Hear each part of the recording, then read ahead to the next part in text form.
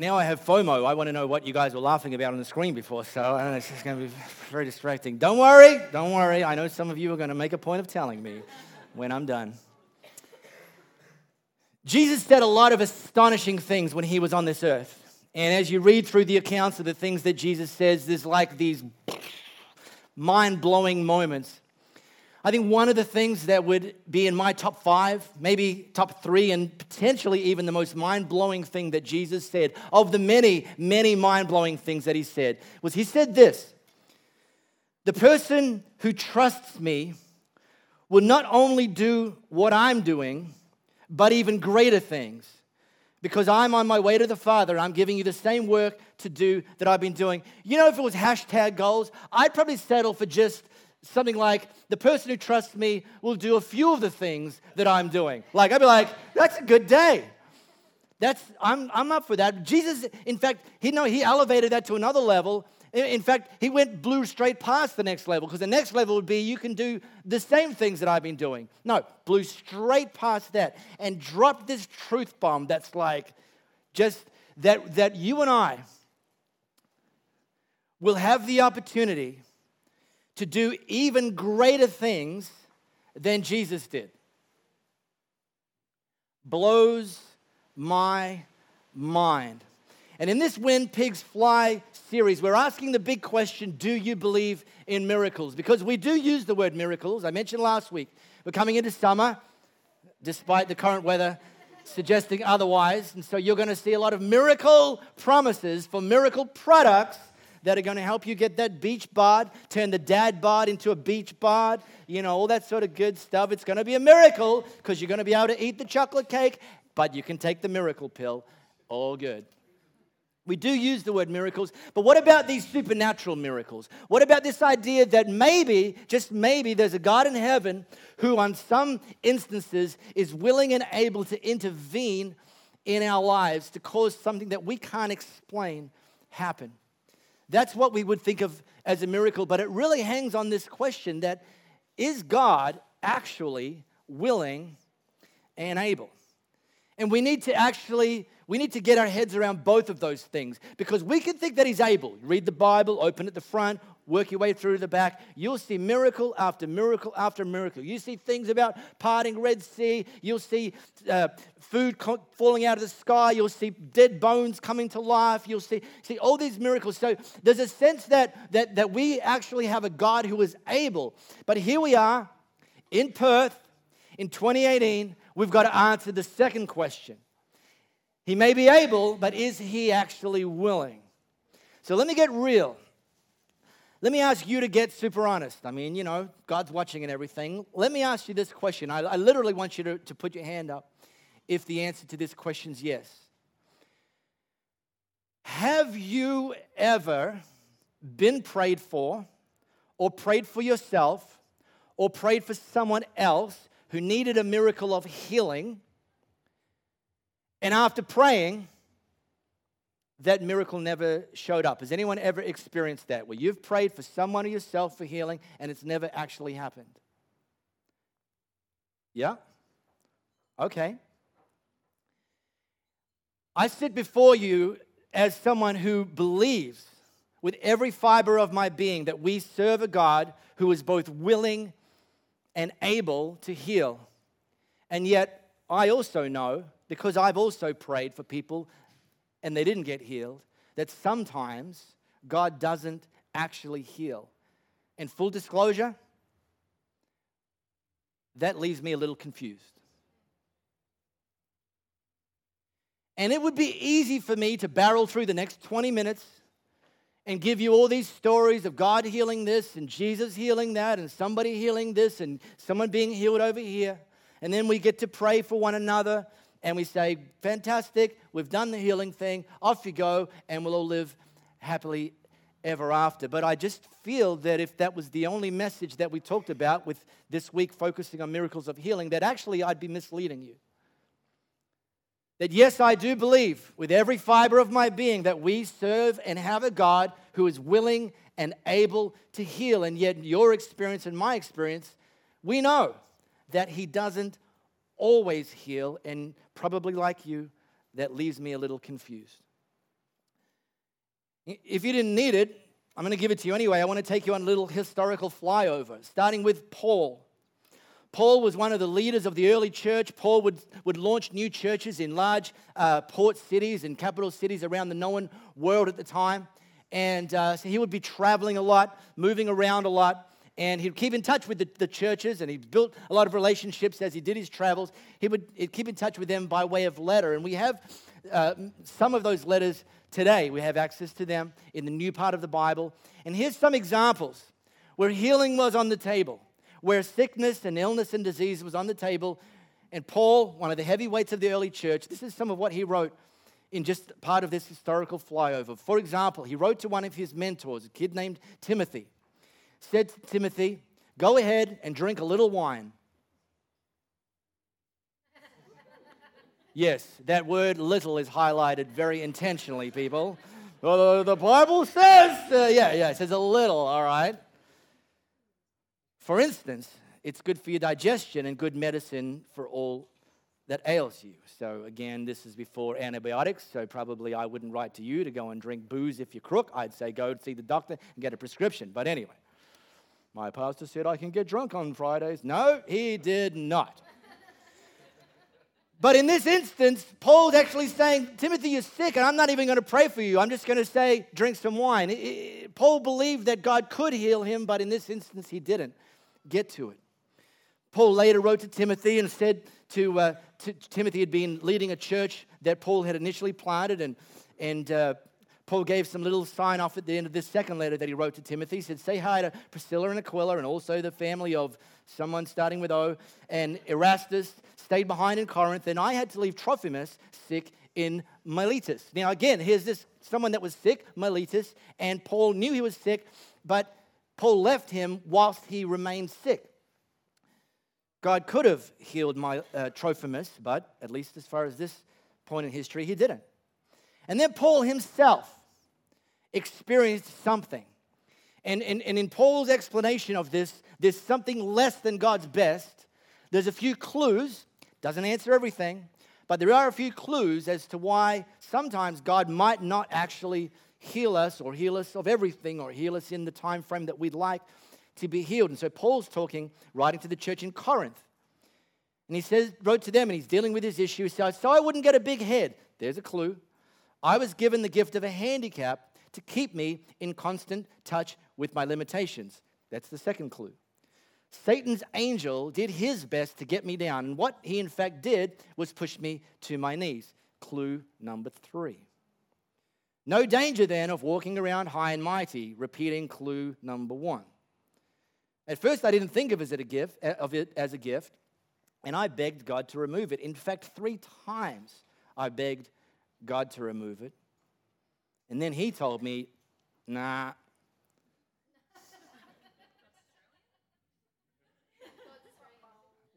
Of course God's Australian. Stupid question. My grace is enough. It's all you need. In fact, my strength comes into its own in your weakness. God can heal. God has healed. God will heal again. And yet, it seems to me that God doesn't always heal, and yes, that leaves me a little confused. And it might be a little counterintuitive. Say, hey, everyone, come along. If you need healing, we're going to teach on healing. And bring your friends if they need healing. And all I've done in the first 8 minutes is telling you that sometimes God doesn't heal. Really building faith here, people. We're climbing that mountain. But I'm doing this deliberately because some of you have experienced it. You just put your hand up. And I want to assure you that you're not the first. And it's not just you that's prayed for someone or been prayed for or prayed for yourself and God hasn't healed you. But just because God doesn't always heal all the time in the way we think he should and the timing we think he should is no reason to stop asking him to heal, because God can, God has, and God will again. And please, let God decide. Don't say his no for him. approach him, ask him, pray for him, join with someone else, have them pray for you. If you need healing, we're going to give you an opportunity to pray and be prayed for this morning. Do not say God's no for him. Before we get to that, though, this historical flyover actually gets worse. Even Jesus didn't do some miracles. Jesus, y'all. Paul, okay, heavyweight. No, this is the man. This is Son of God. This is the rose from the dead without anyone else helping him thing guy, Jesus. And sometimes even he didn't do miracles. For example, he wouldn't do miracles if people were asking him to prove himself. The religious leaders, they're referred to often as the Pharisees and the Sadducees. They were Jewish religious leaders, and they were on Jesus again, pressing him to prove himself to them. And he told them, you have a saying that goes, red sky at night, sailors delight, red sky at morning, sailors take warning. You'll find it easy enough to forecast the weather. Why can't you read the signs of the times? An evil and wanton generation is always wanting signs and wonders, and the only sign you'll get is this Jonah sign. And then he turned on his heel and walked away. He could have proved himself, but he didn't. Jesus never did miracles where it actually interfered with God's ultimate plan, because miracles are often actually short arc thinking, but God plays the long game. God's about ultimately restoring everything to his plans and his purposes and his perfection. So Jesus at this time had what we now call the Last Supper. They didn't call it the Last Supper. It's now called the Last Supper because it was his last supper. And had the Last Supper, and they went for an après dinner walk through a garden. And one of his 12 merry men had betrayed him and brought some Romans in and went and by way of showing to the Romans which one Jesus was, kissed Jesus on the cheek.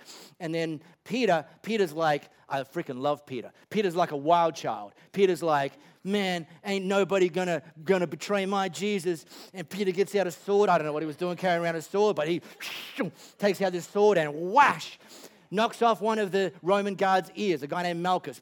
Down, gone. And he's thinking, yeah, I'll show them. Come on, who's next? And Jesus said to him, put your sword back where it belongs. Don't you realize I'm actually able right now to call to my Father, and 12 companies, more if I want them, of fighting angels would be here, battle ready? But if I did that, how would the scriptures come true to say that this is the way it has to be, that Jesus was ultimately going to have to go to the cross to die so that you and I would never have to? Jesus could have prevented that, but he didn't. And then there was this time Jesus went back to his hometown. Now, Jesus grew up as a carpenter's son, and between the ages of 12 and 30, he would have been apprenticing for his dad as a carpenter. So here's this boy, Jesus the carpenter, comes back home to this little itty-bitty obscure town called Nazareth. And there would have been Cousin Billy and Auntie Susie and neighbor Jim, probably one of his former primary school teachers, someone that he did some carpentry for and did a pretty perfect job. And Jesus comes in there, and they're not looking at him as Jesus, the Son of God. They're looking at him as Jesus, this carpenter's son who went to that primary school, who used to play soccer with my boy on a Saturday morning. And instead of Jesus' visit to his hometown, because they were unimpressed with him, that he wasn't able to do much of anything there. He laid hands on a few sick people and healed them, but that's all. And he couldn't get over their stubbornness. In fact, he ultimately, even though there was more miracles to be done, he walked away. And this last one, lack of faith, this is the one that judgy Christians will throw at you when you don't get healed. If you're currently experiencing something that you need healing for and you've had it for a while, this is the one that the judgy Christians will throw at you. Must be a lack of faith. They don't say that. They say things like, can I pray for your faith? And you're like, no, I'd just rather you prayed for my healing if that's really what you think the issue is, but no. And in case you missed it, I don't really like judgy Christians. But you know what? Sometimes you judge yourself on this particular metric. That you've been carrying this healing around, this sickness around, this ailment around, this thing that needs healing around. You've been carrying it around for some time. And maybe you've started to condemn yourself. Maybe there's something wrong with me. Maybe I don't have the faith. And you get caught in this death spiral. The good news is faith can grow. And the reason we're spending this time in this When Pigs Fly series is we wanting to take time as a church to build our faith that we serve and know and love and follow a God who is still both willing and able to perform miracles. Because the great news is Jesus actually did heal a lot of people. You read the 4 accounts that were written, Matthew, Mark, Luke, and John, and there's at least 30 recorded instances, and big-brained Bible people will tell you that there's an inference that there was actually even hundreds more miracles of healing that Jesus actually conducted that weren't ultimately recorded for us to read today. Jesus did a whole lot of healing. And then, once Jesus had gone, having made the promise to his church that those who believe in me, those who put their trust in me, you'll actually do even greater works than I did, that started to happen in the early church. For example, this guy Paul that I mentioned earlier, Paul was preaching one time. Paul was preaching, and the message was so compelling, so popular, that people were packing into this building that he was preaching in, crowding in. And, for example, there was a kid named Eutychus. Eutychus was sitting, this place got so crowded, he couldn't get a seat, he couldn't get in. He actually climbed up and parked himself in the window of the 3rd story, just to listen to Paul. Well, here's what happened. Paul preached for so long that Eutychus fell out of the window, the 3rd story window, and plummeted to his death. Now, listen very carefully, people. I have on a few occasions gone longer than my allocated time. But never, when I've been preaching, have I been responsible for somebody's death. Just keep that in perspective in future, all right? Judgy Christians. So there's a crime scene. They're getting the chalk out. They're getting the yellow tape. They're putting out the police banners. There's this kid lying on the floor. Cause of death, sleep. Plus gravity. Plus long preaching. And Paul hears about this, and he goes down to Eutychus, and he actually lay on him, and he breathed into him, and Eutychus came back from the dead. Jesus did some raising people from the dead stuff. It was super cool.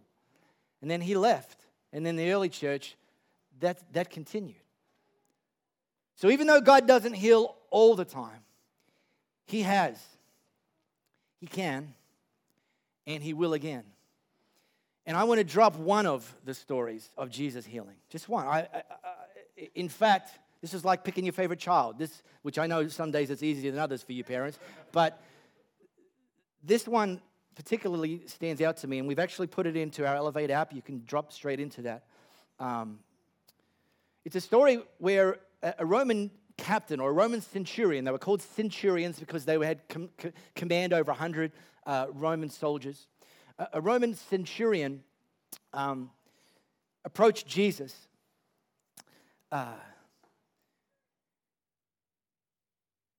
Jesus had a reputation of healing people. So again, remember, Jesus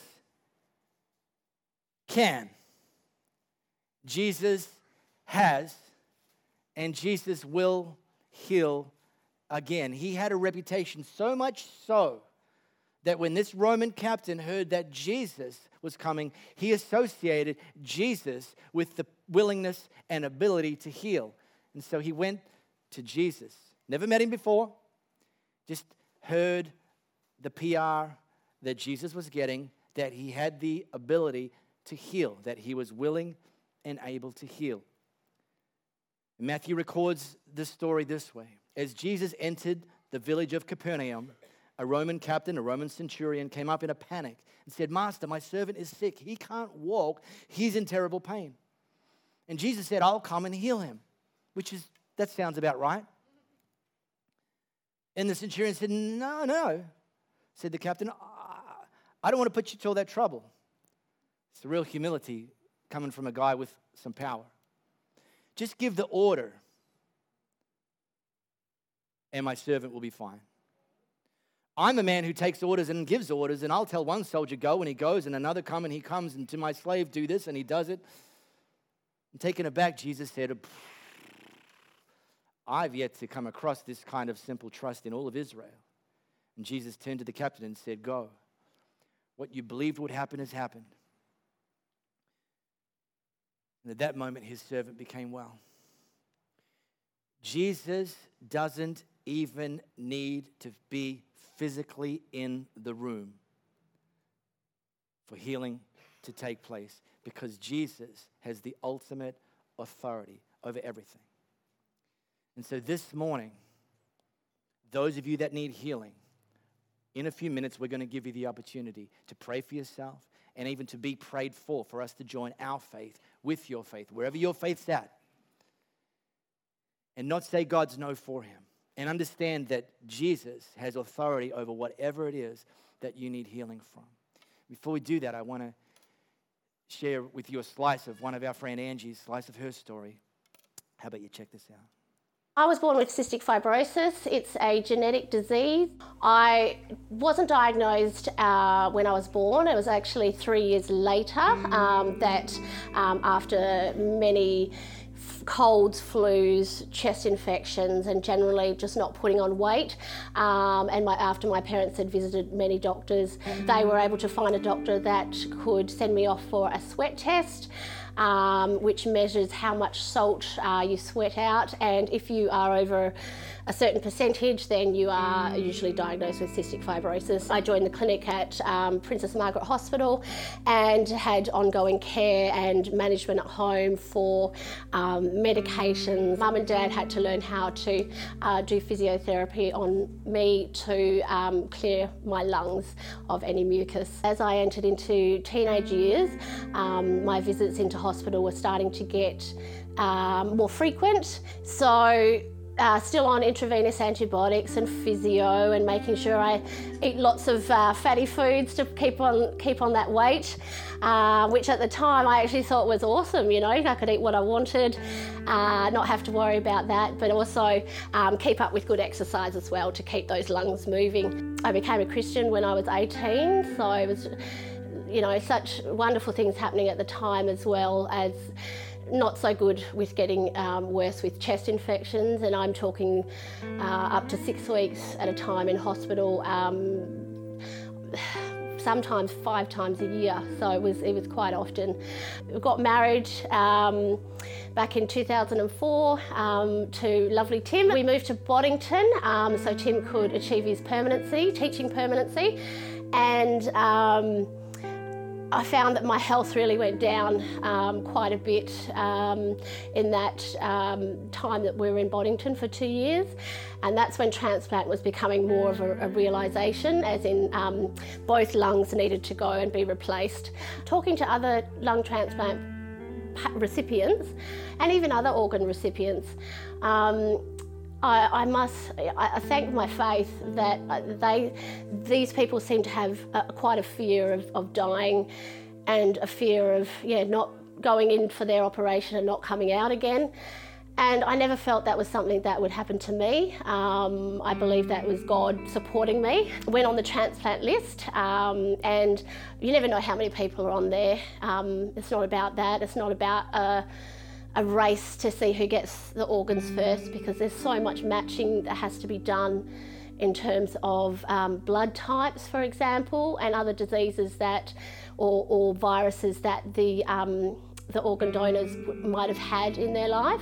So 10 months after I'd gone onto the waiting list, a friend of mine, he was a gentleman in his 60s, exactly the same scenario as myself with cystic fibrosis, he got transplanted. And You know, I'd been sort of thinking I'm not ready to have the big surgery yet, all those 10 months until the day before when I heard the great news that he had gone through surgery and he was fine. And I thought, oh gee, I wish it was, I'm ready. That's exactly how I felt. And 24 hours later, I got the call. We went in at about midnight, and by 5 a.m, I was given some sleeping tablets just to sort of get calm. And yeah, there were complications during the surgery, which, you know, the doctor said to me they can only prepare so much. They can only go by what, you know, shows them on the scans. My lungs were, I had a 14.5-hour operation. And I don't know what the average is, but I've been told that's extremely long. I nearly died on the table. So they had to administer, I had to have a machine to breathe for me, basically. It's not always needed for patients. Even when they're having one lung out, you can still breathe with the other one. But yeah, they had to completely attach my bodily systems to a machine in order for me to breathe. And what they'd found was that after many years of infections in my lungs were just falling apart. And Tim was, and the rest of my family were saying, you know, it was touch and go, and they were praying, and they were told maybe not to expect me to wake up. And I really felt that during the surgery, during that night, I know that God was with me. And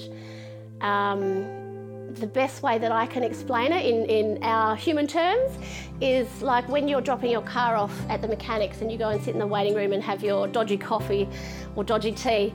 That's exactly how I can explain that. I felt like Jesus was sitting next to me having a dodgy coffee, and my body was like the car in the workshop. And Tim had an amazing dream that night as well, with me holding Jesus' hand. So, you know, I just think, wow, that gives me tingles thinking about it 10 years later, because it's absolutely true. It is absolutely what happened. I never doubted not coming back and being, you know, living my life to the full, having that second chance and living it to the full. On paper, I still have cystic fibrosis. I've had a lung transplant. But my goodness, what God has done, what God is doing through health professionals, through myself and my outlook and how I live my life and how I manage my life. This truly is a second chance, and I really have been healed.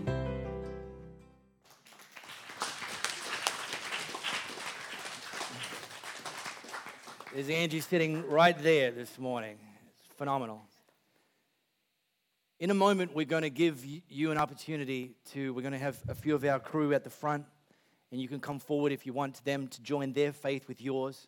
Pray for something that you might, and by the way, whatever miracle, it might be healing, it might be something else that you think, I need a miracle in that. Whatever it is, some of our team are going to be available for you to come forward and pray for them.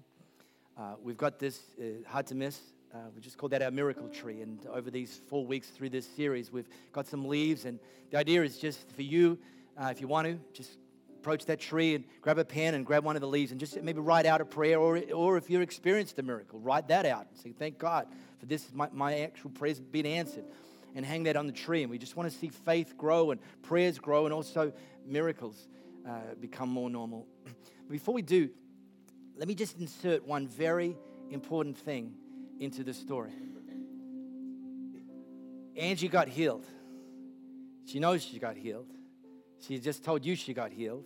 She's sitting here because she got healed. And the medical community were a part of that. And there's a mistake that we can make to think that the only way God heals is by his magic wand. That God's some sort of supernatural vending machine, and all we need to do is push the button and boom, out comes the answer to prayer. The reality is that sometimes God just does something, bam, abracadabra, the genie comes out of the bottle and the prayer gets answered. And we love that. And don't ever crop yourself out of that becoming your experience. But that's not the only way God works. That's not the only way God produces miracles. You know, God actually works through doctors to heal people. You know God actually works through some of your better choices to heal you? Some of you might pray for healing and God says to you, yeah, stop doing that and start doing this. There's your answer. And you go, what? You mean I need to take some personal responsibility? What? It's like, yeah, sometimes actually you're the one that dug yourself into this hole, and so you need to make some changes, because if I zap you and bring you out of the hole in a year's time, you're going to have slidden right back into that hole sometimes. But here's what I know about God and the way he does miracles, is he asks us to do everything we know to do and to commit everything and submit everything to his authority. And those two things working together, sometimes the pendulum swings and it's almost all, or sometimes all about God doing the zap. And sometimes it's actually mostly about us making some changes. And then everything else forms somewhere in the middle. Either way, I'll take it. And I'll thank God. And I'll thank God for you, and I want you to put yourself in that place this morning. So in a moment, the team's going to play a song. I just want you, if you need to, come forward, have our team pray with you. If you've never done that before, maybe you've never been part of a church, that's cool. These are trusted people. We don't just ask, first four to the front. These are people we've handpicked, and we trust them, and they actually have some experience in this, and they're not going to get creepy, and they probably won't spit on you. They're just going to be about, they've got some faith, and you bring whatever faith you've got and just share with them whatever you're comfortable sharing about your thing you need the miracle for. And they'll confidentially pray with you in that space. And or go to our miracle tree and write out a prayer or write out a miracle. And you can keep those anonymous, and they're staying on the tree. And we're just going to sing and keep praying just for these next few minutes. And often this movement of coming forward and going to the tree, when you read about a lot of Jesus' miracles, there was often a response required. And I don't know why or how, but somehow and sometimes that actual act of not just sitting there, oh yeah, there's a miracle, God, but actually moving, something just, I don't know, it just seems to unlock faith somehow. So how about we kick it up, team come forward, and you're going to be 3-4 minutes, just come on down. If you want them to pray for you, go to our tree if that's your thing, or you can do both. And then we'll just take things from there.